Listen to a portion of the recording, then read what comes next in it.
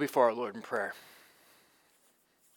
Heavenly Father, sanctify us, that is, make us holy by your word, for your word is truth. Amen.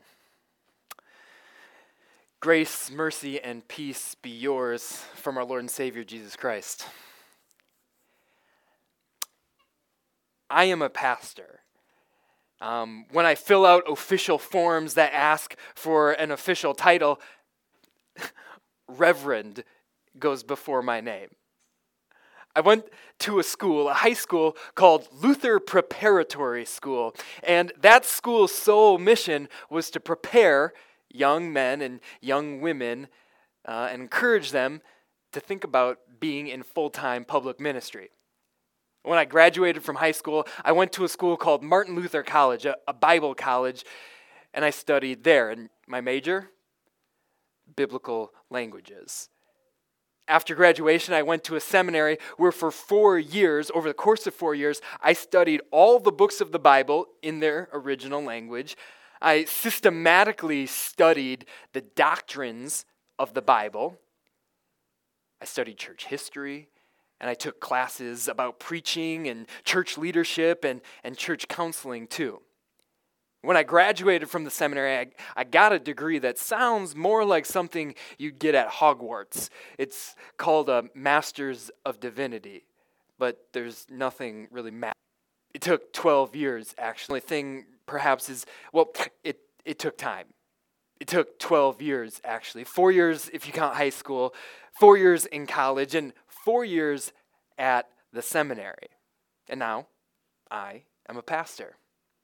And if that doesn't sound crazy enough, what I'm going to say to you next might sound, even more ridiculous. Watch out for people like me. Be very, very wary of people like me. You know who I'm talking about. The guys, some of them wear white robes and have a Jesus piece hanging around their neck.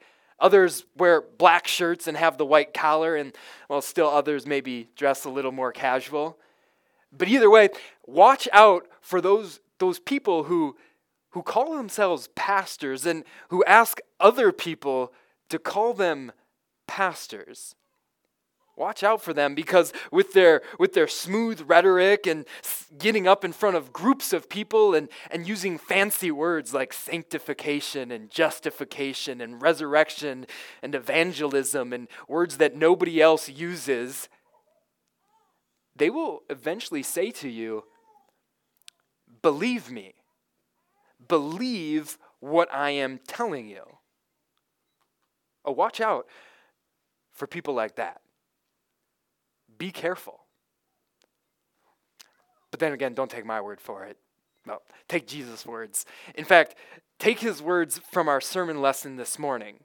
Our sermon lesson this morning actually comes from a very famous sermon that Jesus preached, a sermon called the Sermon on the Mount. It encompasses chapters 5, 6, and 7 of Matthew's gospel, and while there are 100 different topics that Jesus brings up during that sermon that we could preach a sermon on, today we're going to just look at part of it. We're going to look at Jesus' closing remarks. And as Jesus preaches to his disciples, our gospel lesson this morning is going to be a little bit lengthier than normal. What I want you to do is listen and look at how many different word pictures that Jesus, the master preacher, uses as he closes out this famous sermon. We read from Matthew chapter 7, and would you please stand as we honor the words of our Savior.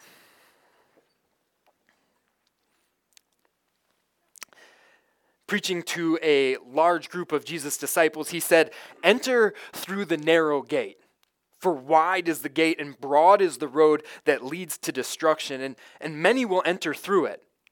But small is the gate and narrow the road that leads to life, and only a few find it. Watch out for false prophets. They come to you in sheep's clothing, but inwardly they are ferocious wolves. By their fruit you will recognize them. Do people pick grapes from thorn bushes or figs from thistles? Likewise, every good tree bears good fruit, but a bad tree bears bad fruit. A good tree cannot bear bad fruit, and a bad tree cannot bear good fruit. Every tree that does not bear good fruit is cut down and thrown into a fire. Thus, by their fruit, you will recognize them. Not everyone who says to me, Lord, Lord, will enter the kingdom of heaven, but only those who does the will of my Father who is in heaven. Many will say to me on that day, Lord, Lord, did we not prophesy to you in your name, and in your name drive out demons, and in your name perform many miracles? Well, then I will say to them plainly, I never knew you. Away from me, you evildoers. Therefore, everyone who hears these words of mine and puts them into practice is like a wise man who builds his house on the rock. The rain came down, the stream rose, and the winds blew and beat against the house, yet it did not fall because it had its foundation on the rock. But everyone who hears these words of mine and does not put them into practice is like a foolish man who built his house on sand. The rain came down, the stream rose, and the winds blew and beat against that house, and it fell with a great crash. These are the words of our Lord. You may be seated.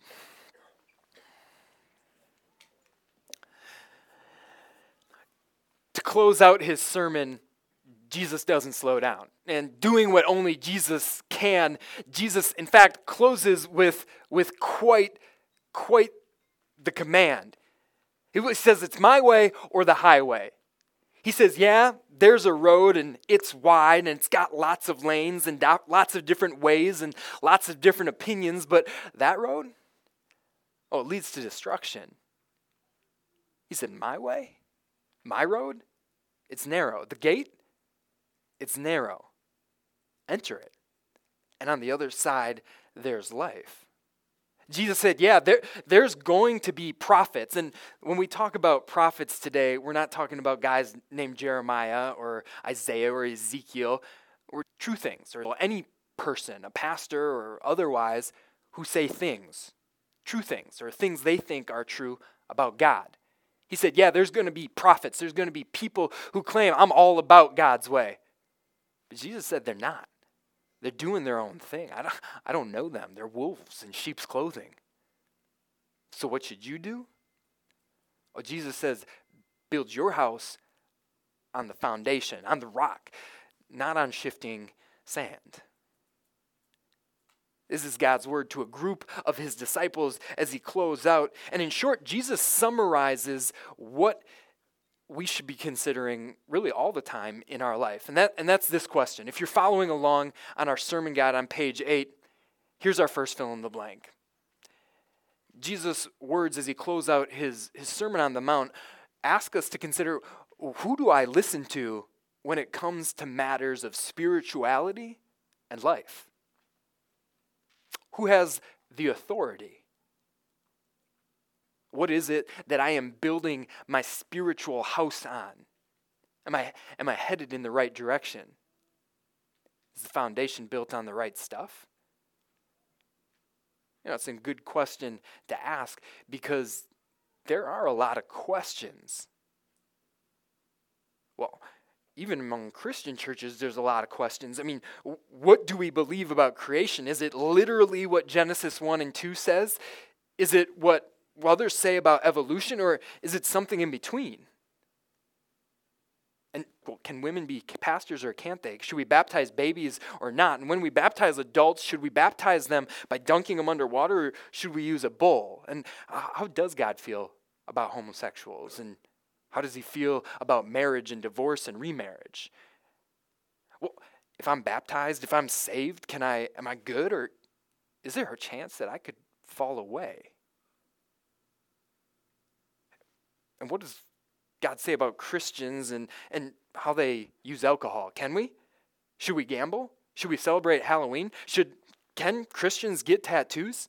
You see, there are a lot of things that fall into the realm of spirituality that intersect with our life, and it's no secret, not everybody agrees on the same answer. Well, it's why your cousin or your family member goes to a non-denominational church and you don't, and well, your parents go to another church. It's why you have one neighbor who's Catholic and another one who's Presbyterian, and well, even though we're reading the same Bible, well, we disagree on things. It's why everyone knows at the office Bob's a Baptist and Patricia's Presbyterian. But why? Well, this morning, I'm going to do something that I've never done before in a sermon, never planned to do in a sermon. In fact, never really planned to do again in a sermon. And that's to talk about other Christian churches. Why? Well, first, why did I never plan on it, and do I never plan on it again? Well, because when you talk about them, it may come across as seeming judgmental. And we know that God's word says we shouldn't judge others, right? In fact, in this same sermon, the Sermon on the Mount, in 15 verses prior to what we read today, Jesus said that famous words, right? Don't judge lest you be judged. But then he gets to our lesson, and well, this is what he says. He says, by their fruit you will recognize them. And then he goes on to list kinds of fruit and how we recognize them. And he says, thus, by their fruit you will recognize them. Well, first of all, who's them? Them are prophets. Prophets, anybody who says a thing about God's word. And what are their fruits? Well, it's simple. It's a prophet's message. It's what they say about what God says. It's by their message you can recognize them. So as we look at what other Christian churches say and what they don't say, we're not judging people's hearts. We're not judging people's faith. We're not making a determination on whether they're going to be in heaven or not. We're not judging the morality of their lives. No, we're comparing what God says with what they say. Because it's rather striking. But sociologist Jeffrey Haben put out a poll to 10,000 pastors in the United States. Let me say that again, 10,000 pastors. And he asked them a pretty straightforward question. He said, do you believe that the scriptures are the inspired, that is what Paul said in his letter to Timothy, do you believe that it is God-breathed, the inspired and inerrant, without error, Word of God in faith, history, and secular matters? And this is what he got back from 75% of those 10,000 who answered. 95% of Episcopalian pastors said no. Just behind that, 87% and 82% of Methodists and Presbyterians said no. 77% of American Lutherans, that is today part of the Evangelical Lutheran Church in America, said no. 67% of American Baptists said no, and 24% of Missouri Synod Lutherans said no. And if it makes it even more startling, this poll was conducted 30 years ago. Do you think the numbers would change? And if so, how might they change today? The majority of many major Protestant denominations, many of the pastors in them, don't believe that God's word is what God's word claims to be, inspired by God, without error. Well, why? Well, even though the cause or the reason is really quite insidious, it's actually quite simple. You see, everybody, every single person, pastor, church body, Christian, or otherwise, everyone establishes what they believe by building on a foundation. And there's really only 4 foundations, if you will, 4 types of material that one can build on.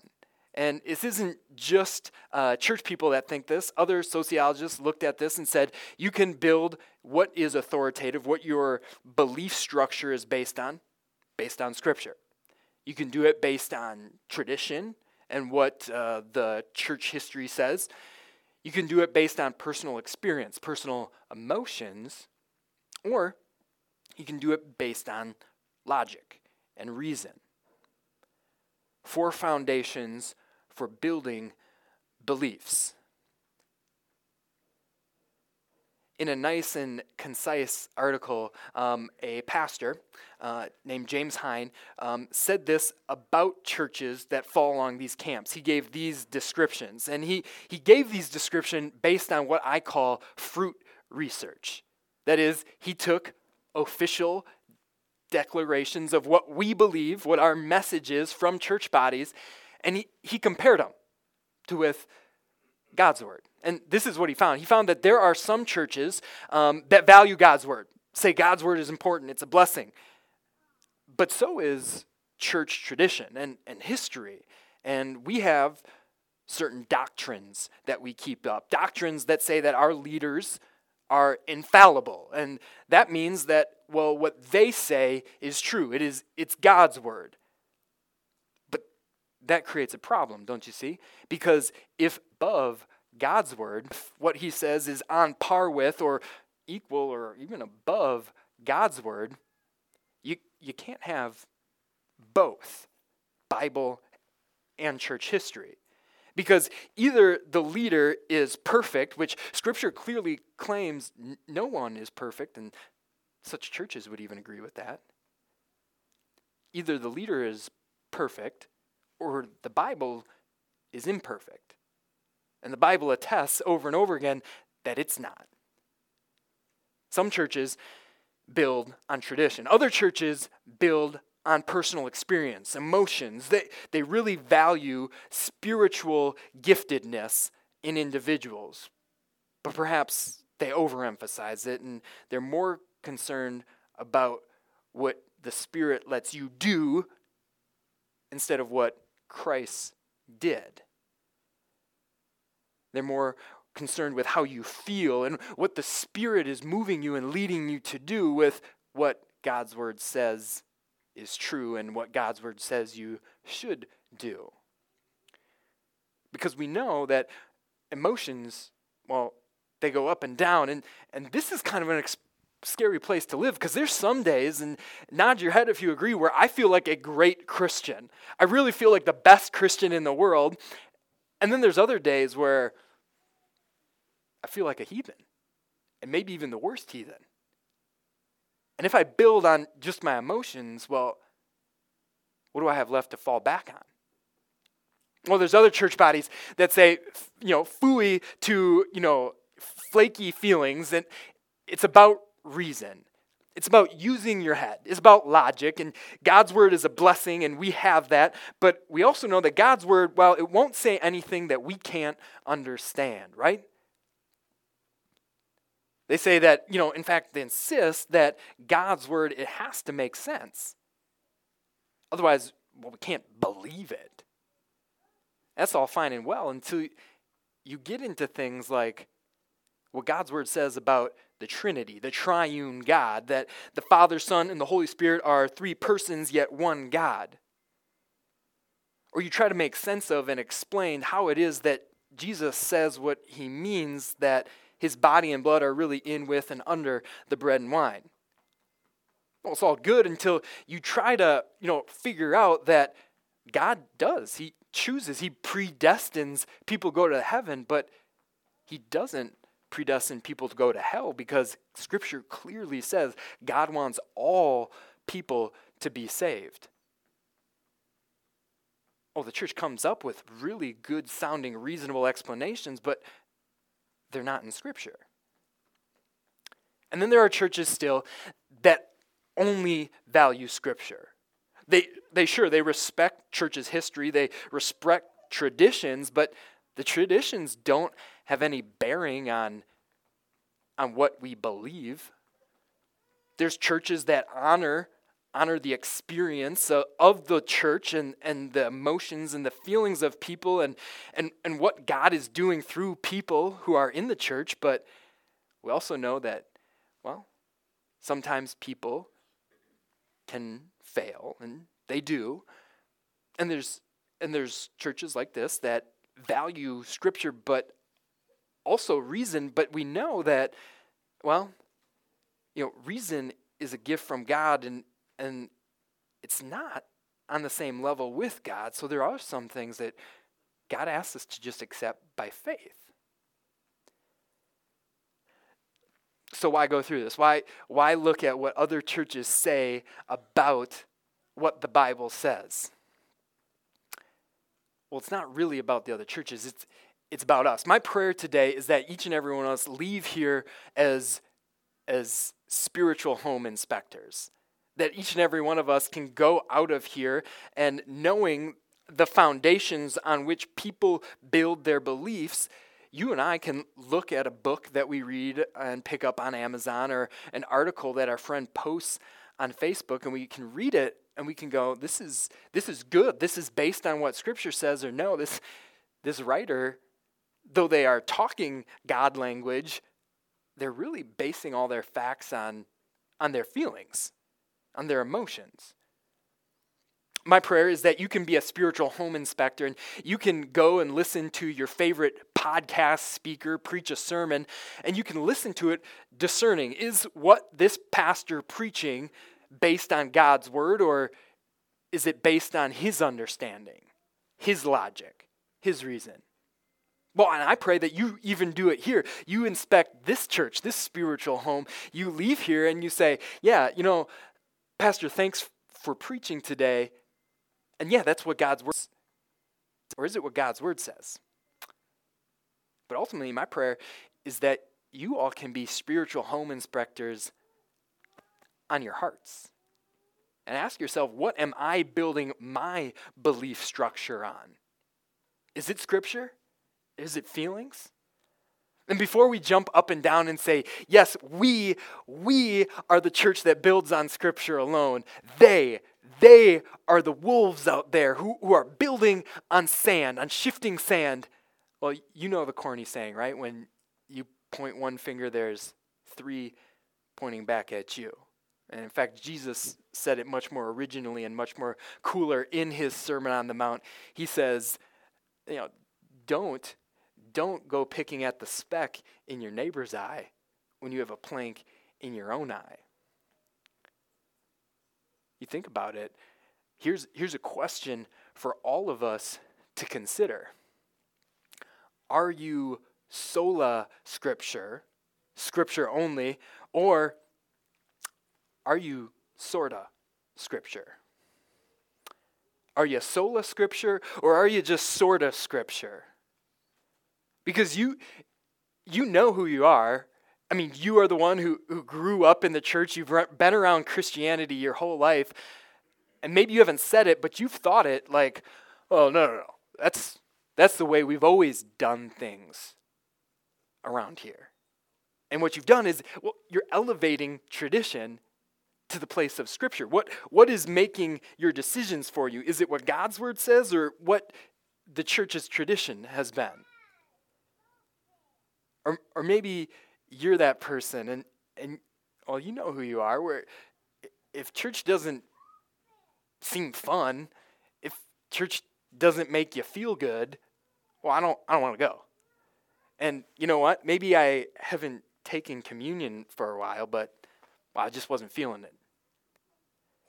You base your feelings more so than what God's word says.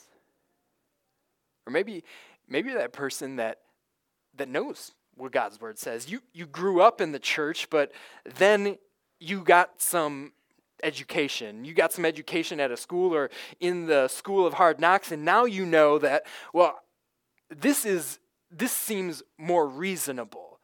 And all of a sudden you start questioning creation. You start questioning, that really doesn't make sense that Jonah would be eaten and spit out by a fish.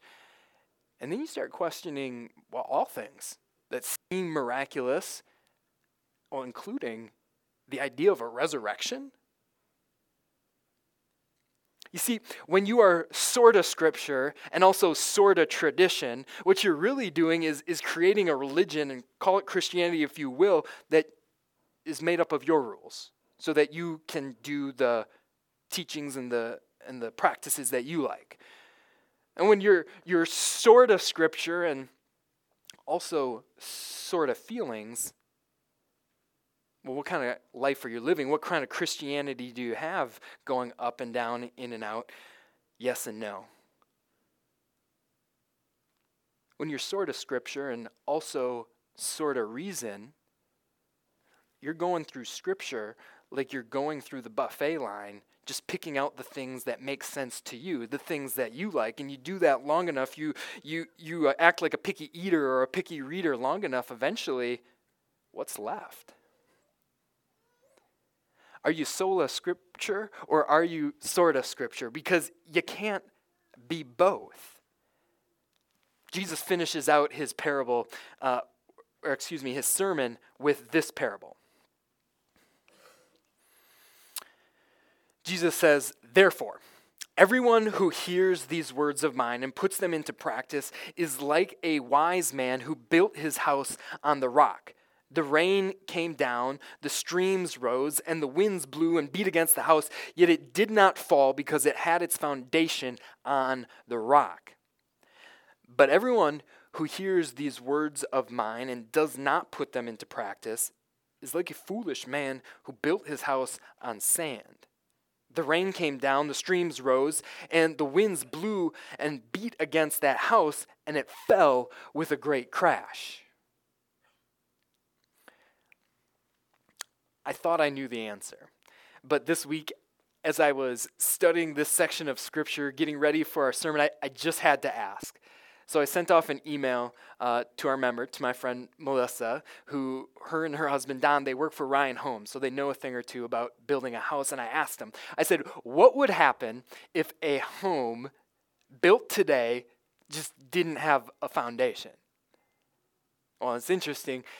Melissa's email didn't talk about, well, in high winds or when it rains or when a disaster happens. No, what she said was very simple, that, well, soil shrinks and it swells every season. It does that every time there's precipitation. And so no matter what, it would cause shifting. It would cause the structure of the house to crack, and eventually it would fall. Jesus' point in his parable is simple. Traditions change. Emotions shrink and swell. And if you've ever forgotten where your phone is, or lost your keys, or forgotten a name, you know your reason isn't reliable. And yet, is that what we want to build our house on? You know, his parable, his words are simple. He said, build on the rock. Build on Christ, the solid rock. Build on the chief cornerstone that the builders rejected but is here. Build on me. You know, if you didn't already know, this church is a confessional Lutheran church. That means two things. It means, one, we are Lutheran, and that means we believe the teachings that came out of the Lutheran Reformation, that we are saved by grace, God's undeserved love alone. We are saved through faith alone, not our works, but Christ's work. And we believe in sola Scripture, that is, Scripture alone as the only source of authority and rule in our life and in our doctrine. And what it means to be confessional is it means that we stand for something, and that something is really what we stand on, and that's God's word. But can I tell you what I love about being Lutheran? It's really got nothing to do with the fact that I went to 3 schools that have Lutheran in the title. It's got nothing to do with the fact that we're celebrating the 500th anniversary of the Lutheran Reformation. What I love is that in the life of Martin Luther, I see an example about why sola Scripture matters, why it's important. 25 years after Martin Luther pounded the 95 Theses on the church door in Wittenberg, his 13-year-old daughter, Magdalena, got sick. And Magdalena's posing for this picture much like I'd imagine any 13-year-old would. But her parents got concerned because Magdalena got more and more ill, and they were worried. They were worried about her, but they were also worried because they knew what it was like to lose a child. Years earlier, Katie, Luther's wife, and Martin, they buried their eldest daughter, Elizabeth. And they didn't want to do that. They didn't want to do that again, so they prayed endlessly to God that he would help Magdalena, that he would heal Magdalena. But she didn't get better. And in the arms of her father, she died. And as a recent parent, I don't know what that would be like. And you who have been parents, I know you can't imagine what that would be like. Not to make light of it, but Friday night, while I was holding Julian and giving him a bath by myself without my wife's help for the first time, he dove for it and bumped his head, and I felt sick. What do you think the thoughts were going through Martin Luther's head? The reformer, the man who dedicated his life to God, the man who literally put his life on the line for God, the man who reformed a church for God, who studied God's word endlessly. What do you think was going through his head? God, you could have healed her. You've done it before. Why didn't you? Well, in fact, those weren't the thoughts going through his head at all. In fact, we get an insight into what he was thinking because for his daughter's funeral, Martin Luther wrote a poem. Let me read just a little bit. He said this, he said, "I, Luther's beloved girl, sleep among the saints of this world, and lie here at peace and rest, for now I am our God's own guest. A child of death I was, it's true, from mortal seed my mother bore me through. But now I live and am rich with God, and so I thank Christ's death and blood." How is it that a father with a broken heart can, at his daughter's funeral, say thank you? How is it that Katie and Luther could say, I am now rich with God? It's because they didn't stand on tradition. They didn't stand on reason. They didn't stand on their emotions, their feelings during a time like that, or ever for that reason. They stood on Scripture alone.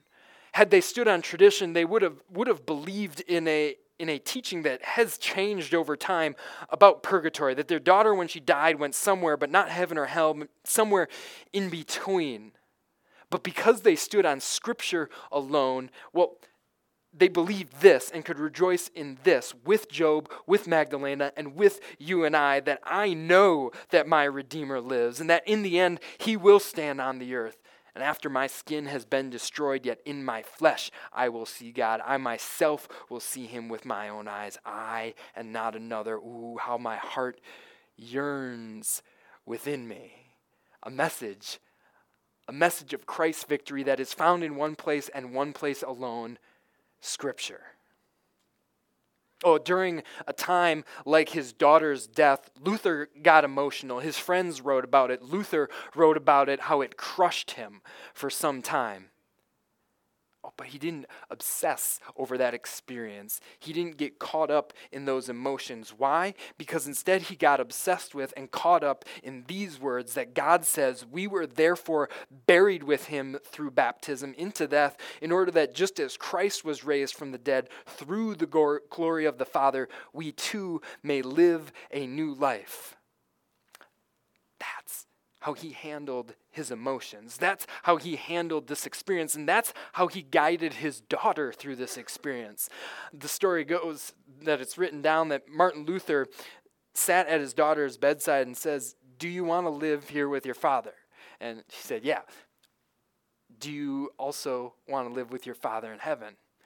And because Magdalena knew Scripture and knew to stand on Scripture alone, she looked at her dad and said, "If my Father wills it." Scripture alone. Yeah, Luther could have asked for a reasonable explanation, and which so many do. God, why? Why God? Why me? Why now? Why my second daughter? And he could have really wrestled for that reason and tried to figure it out, but he knew this. He knew that God says, "My thoughts are not your thoughts. Neither are your ways my ways, declares the Lord. As high as the heavens are higher than the earth, so are my ways higher than your ways, and my thoughts than your thoughts." Well, God says this in Scripture, and it is so, so good. Because my mind and your mind could not conceive of the plan that God executed and carried out to make people like me and you, who are so often wolves, a part of his flock. To make people like you and me his sons and daughters, so that now what no eye has seen, what no ear has heard, what no human mind has conceived, these things God has prepared for those who love him. This message of the gospel is revealed in Scripture alone. It comes to us by grace alone. It is yours by faith alone. My friends, believe this. But then again, don't take my word for it. Go see what God's word says. Amen.